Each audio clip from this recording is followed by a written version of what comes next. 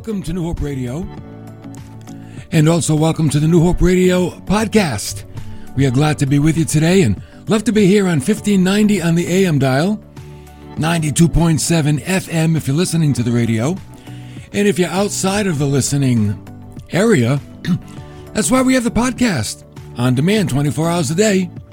You can catch the podcast. And by the way, the name of it would be The Hope Club Podcast. That's how you find it. The Hope Club Podcast. We're on iTunes, Spotify, Stitcher, Podcast Player, and of course our website at newhopecc.tv.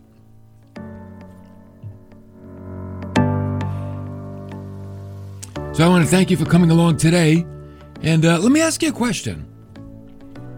Did you ever wonder about the great things that you could have because of Christ? There are so many. And they're temporal and eternal. They're for this life and for the life to come. We're in a series entitled Because of Christ. And we're looking at some of the wonderful things that we do have because of Christ.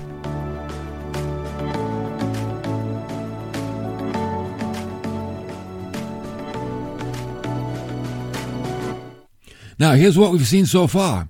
We've seen that because of Christ, we have hope. Because of Christ, we have forgiveness. We can have peace in the storm. All these wonderful benefits from walking with the Lord. Today, we're going to see, because of Christ, I have grace. Oh, the grace of God.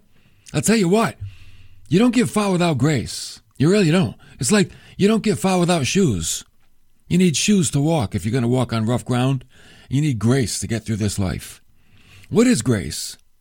Well, let me give you a theological definition taken from the Greek word charis, C-H-A-R-I-S, and it simply means gift. Grace means gift. And when you think about a gift, you think about something that you receive freely. We also know grace as divine favor. God showing favor to someone. A gift isn't something you earn or you work for. A gift is something that you receive just because.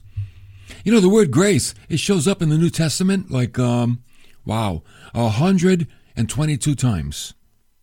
But guess what? In the Old Testament, it's like 9 times. So it shows you what a privileged time we live in. We live in a time where there's more grace now from God than there ever was before. So if we're living in a time when there's more grace, you know what I say? Stop complaining. Stop complaining. Complaining messes up the grace of God. Okay? Now, grace is a wonderful topic to learn because it helps us to see God more clearly for who he really is. And even though it's mentioned, okay, like we said, 122 times in the New Testament, I've singled out 7 aspects of grace, of God's grace. We're not going to look at all 122 mentions, but we're going to take a look at 7 mentions of grace. And each one is vitally important.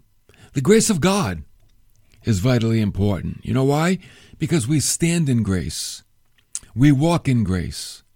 We grow in grace. It's like grace is the environment that we actually exist in as the people of God.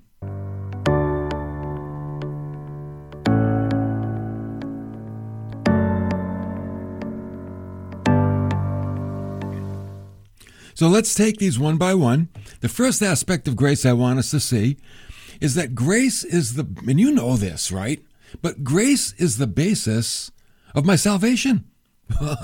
Where does salvation come from? It comes from, the grace of God. And if you scoot over to Ephesians chapter 2, a couple of beautiful verses beginning in verse 8. For by grace you have been saved through faith, and that is not of yourself, it's the gift of God. And what this verse is saying is, by grace you have been saved, and that salvation, it's not of yourself. You didn't earn it. You didn't work for it. You didn't deserve it. That salvation is a gift from God. That's charis. That's the gift. So for by grace you have been saved. And thankfully God gave it as a gift because you know what? There's nothing we could do to earn it. There's nothing we could do to deserve it. Nothing we could do to work for it. You couldn't work enough hours in a life to get salvation. Can't have it. And why is it that we cannot attain salvation on our own merits? A lot of people think they can, but you can't. And Paul said in verse 9, this is why, so that no one would boast. No one's going to get to heaven and say, oh man, you know why I'm here? Oh, you should have seen me down there. I was something. Oh yeah, man, I was something. I was the greatest believer. No, none of that's going to go on in heaven. No. None of that's going on. When we get to heaven, we're going to be like that song, I Can Only Imagine. We're going to stand up and sing or fall down and cry. You know, how did I get here? I don't know. Is there a mistake? There must have been a mistake. How did I get to this place, you know? So it's really going to be, I believe, a humbling experience. There's no braggamonies when we get to heaven. That's for sure. Our salvation is a gift that God has given to us. Now, every gift has a price, right? If you give someone a gift, wait a minute, you had to go to the store and buy that gift. You didn't steal it. You had to go buy it. You had to pay a price. How is our salvation a gift? Oh, the price that was paid. The shed blood of Christ. That Jesus paid for the gift, and then God the Father gave it to us. That's why it's freely bestowed, and we can't earn it, or work for it, or deserve it. Second aspect I want you to see about grace. Because of grace, or through grace, I am declared just by God. You know what justification is? It is a declaration. Justification is not an act as much as it is a statement. Justification is God saying, I pronounce you just. In Romans 3:24, Paul said, being justified as a gift by his grace through the redemption which is in Christ Jesus. Now, that's what we said in the last point, that Christ redeemed us through his work, through his blood, and then the gift of salvation, which results in being justified, is also God's freely bestowal of a gift upon us. So we are not only just, we are declared just. It's like the court. It's like the judge on the bench saying, I declare you just. You're free to go. That's justification. We stand there with all of our sins, and Jesus the advocate stands up and says, wait, I paid the price for all those sins. And God the Father says, I declare you just. You're free to go. All because of a gift from God. Through his grace, we were delivered from the condemnation that sin deserves. See, that's why this is a good message and a good podcast. Get people to listen to. You know, we had a lot of people, they're walking around and they are like guilty with a capital G. They're guilty. They feel guilty. They feel unworthy. They feel like they've crossed the line and God wants nothing to do with them. See, when they understand grace, they realize, wait a minute, God loves us all. Jesus died for us all, and he did everything that was needed to bring us back into a relationship with him. He did that for us. That's grace. So the most unworthy person can stand in the grace of God and freely receive the redemption that's in Christ Jesus. I don't know about you, but I like this stuff. This stuff makes me feel like, okay, I'm glad I'm not going to be lost in my sins. Number 3, now that we have grace, oh, here it comes, I can live in it. Like I said, grace is the environment that we live in. Here's what Paul said about Jesus in Romans 5:2. He said, through Jesus, we have obtained our introduction by faith into this grace, here it comes, in which we stand. And we rejoice in hope of the glory of God. Couple of things going on here. This is temporal and eternal. This is for this life and the life to come. In this life right now, we're standing in the grace of God. And then we're rejoicing in life eternal, in the glory of God, when God takes us to be home with Him. All of that is grace. I'm like, are you kidding? That's all grace? Yeah. It's all the grace of God. God is doing everything for us. You know, it's like having a little baby. And that baby can't do anything. You got to feed the baby. You got to change the baby. You got to bathe the baby. The baby's helpless. They can't do anything for themselves. We're like that with God. We can't do anything for ourselves. We have to receive the gift of God. We have to receive the redemption. We have to receive the justification. We have to receive the salvation. It's all a gift. And just like that little baby is loved by the parent, and that's why the parent does all those things for that baby. God the Father in heaven loves us, and He does all those things for us. So Paul says, okay, now, today, in this life, in this grace, I stand. You know what the word stand means? To have a firm footing. Oh, firm footing, that's good. You know why? You don't slip and fall. Paul is saying grace will make you stable. Ever feel unstable? Ever suffer from instability? Grace will make you stable. Grace will hold you up. I'll bet some of you that are listening today, you're a little unstable. Would you agree? Are you a little unstable today? Do you doubt God's love for you? Do you? Do you fear the future? Are you reactionary to things? You know, are you a reactionary person? How about this? Are you an unforgiving person? Forever. Are you always on the defense? You know, always got the walls up, can't tell you anything? You know what that's called? Dysfunction. Dysfunction is the inability to function properly. The inability to function properly. Well, what's the antidote? What's the solution? How do I get out of that mess? When you stand and live in God's grace, you become a different person. You really do. See, when you stand and live in God's grace, you'd never doubt His love. You know He loves you. You're not afraid of the future. You don't need to be reactionary at every little thing. You find out that forgiveness is the way to go. And you don't have to always defend yourself. You can take correction. Why? Because you're in the grace of God. When you don't understand the grace of God, you can't take correction. You defend yourself against it. You deflect it. You put it on others. But when you understand God's grace, you're like, okay, I can take correction because it doesn't affect how God loves me and how God sees me. That's God's grace. I'm still in the grace of God. Don't take yourself out of the grace of God. Like I said, when you stand and live in God's grace, you become a different person. Now, let me tell you something.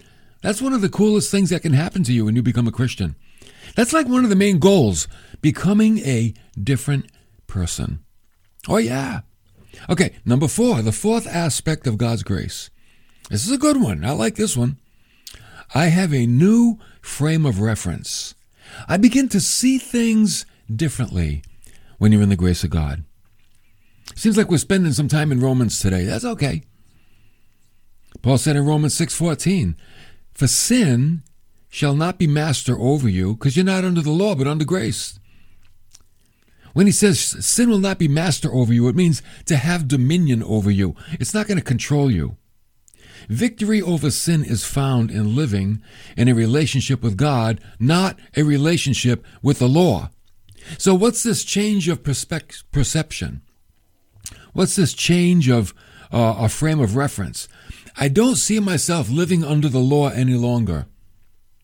I don't have the pressure of being under the law. I'm living in grace. Under the law, man, that's like walking on eggs. Can't do that very long without cracking an egg. But when you're under grace, oh, you're free. You're free under grace. For instance, did you ever vow to quit a sin and then fall right back into it again? Did you ever say, that's it, I'm quitting smoking, you throw the cigarettes away, and then an hour later you're back at the store buying another pack? Why? Because you put yourself under the law. When you put yourself under the law has control over you. When you put yourself under grace, God has control over you. And God begins to, as I said, change you. And you have a new frame of reference.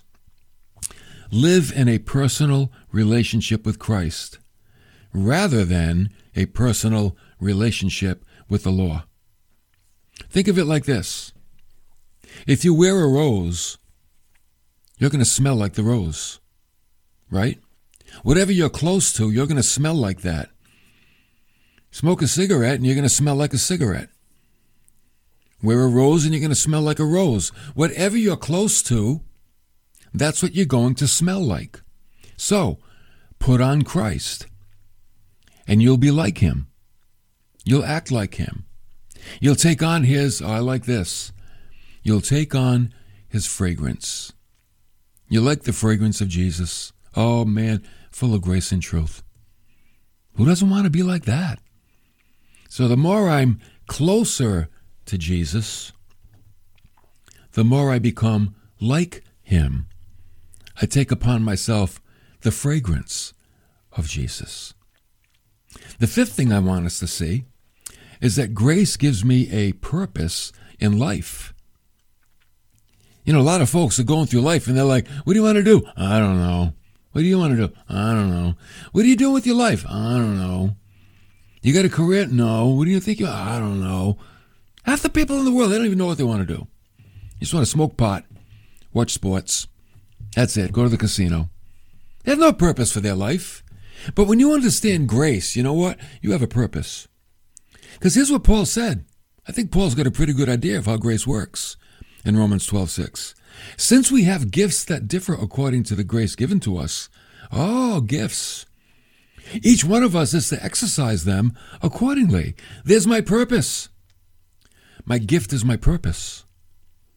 The spiritual gift that God has given me at the moment of salvation, that's the purpose that God has given me in life. So here's the thing. I got to do something. I got to, number one, discover my gift. I have to, number two, cultivate my gift. And I have to, number three, exercise my gift. We have to do those three things, and that'll help you to live in your God-given purpose. Gifts do two things. They bring glory to God because he gave us the gift, and they bring reward to the one who uses them. That's how you earn rewards, by living in your spiritual gift. They also give us a fruitful existence. I mean, who wants an apple tree with no apples, right? You want fruit. You want your life to have fruit. Living in your spiritual gift will be fruitful. And that's what purpose is all about. Purpose is the open door to a fulfilled life. That's why God gave you spiritual gifts. How many Christians know their gifts? I wonder if most Christians do not. And then of those that do, how many utilize them? I would hope most do, but I don't think all do. That's why the gift, that's something we got to discover. Discover it, cultivate it, because you got to get good at it, practice it, and then exercise it. Utilize it for the glory of God and for your purpose in life. All this is grace. God is like, I gave you some supernatural abilities to make your life fruitful and to grow the kingdom. You're living something big. You're living for something bigger than you when you utilize your spiritual gifts. Now tell me that's not the coolest way to go through life. Living for something bigger than you. Number 6, living in grace creates in us a spirit of generosity. You know, when you're generous, you're free. It doesn't matter what you're generous with, but you're free. Paul said each one must do just as he has purposed in his heart, not grudgingly or under compulsion. He's talking about giving money to God, but God loves a cheerful giver. And God is able to make all grace abound to you, so that always you have all sufficiency in everything, and you may have an abundance in every good deed. Paul is saying, you give to God, God will give to you. That's basically it. You give to God, God will give to you. Now let me ask you, do you believe it? Do you trust it? Do you really believe that God will do what he says he's going to do? Or is God just playing games? Is he having fun? And he's not really going to do what he says. Tell me if this principle isn't true. He who sows sparingly will reap sparingly. He who sows bountifully will reap bountifully. You know, you sow 2 seeds, you get 2 plants. You sow 100 seeds, you get 100 plants. Makes sense to me. It's a mathematical mystery, isn't it? You reap what you sow. That's what he's saying. You see, grace doesn't leave us as we are. It changes us. That's another of God's gifts. God's like, I got a gift for you. What is it, God? I'm going to change you. Now, in my case, you know what I say? Oh, thank you. Not soon enough, God. I need to change quickly. Hurry up. Get this thing moving quick. But you see what grace does? Grace allows us to be everything that God wants us to be and everything that we want to be as well.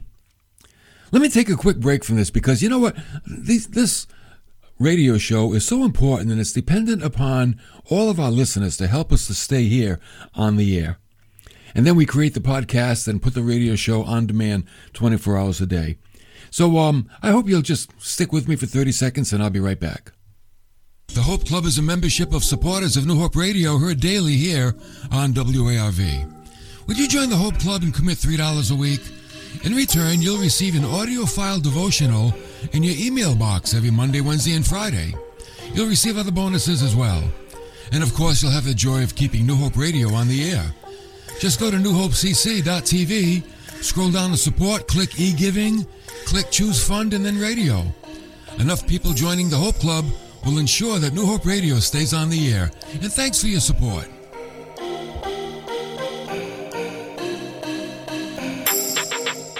Okay, so we're talking about the grace of God, and here's the last point that we want to make, and I think it's a good one. Who can have this grace?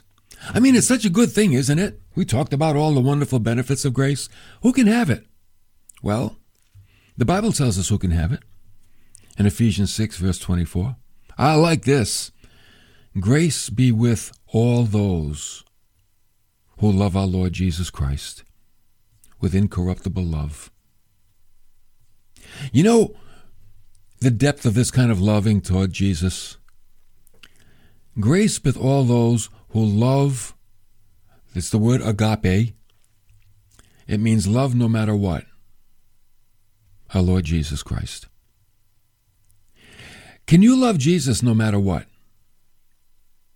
Are you a conditional lover or an unconditional lover? If you can love Jesus unconditionally, like he loves you, you can have this grace. One man said, may the divine favor and all the benedictions flowing from it be with all of them who love our Lord Jesus Christ, who has loved us, as to give his life to redeem ours and to save us unto life eternal. What's he saying? That this love is reciprocal. You know, it comes in and we return it back. See, you got to make love complete. If love is received but not returned, it's not complete. We receive it and we return it. Now love is complete. And now this grace of God, oh, it's yours. It's yours. So let me quickly review what we saw today about the grace of God. Number one, it's the basis of our salvation. It's a gift, charis, divine favor. God says, I did this for you.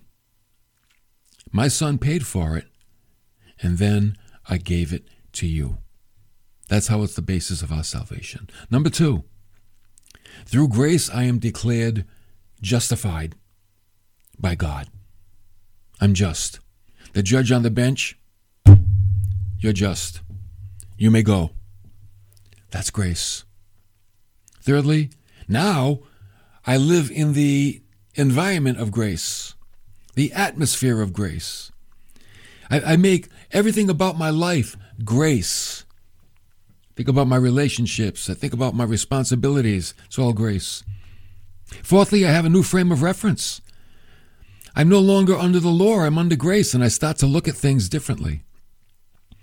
Grace gives me a purpose in life because through grace, God has given me spiritual gifts which have qualified me and given me a purpose to live for. And living in grace creates in us a spirit of generosity. I'm free. Generosity is being free with what you have. And who can have this grace? Whoever loves Jesus. That's it.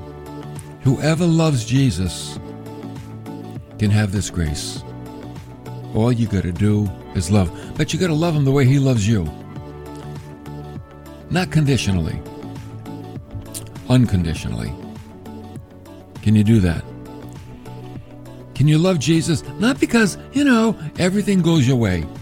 Sometimes things won't go your way. But do you let that interfere with your love toward him? That's the key. Do you let it interfere? Don't let it interfere, because you know what? Then it's not that kind of love.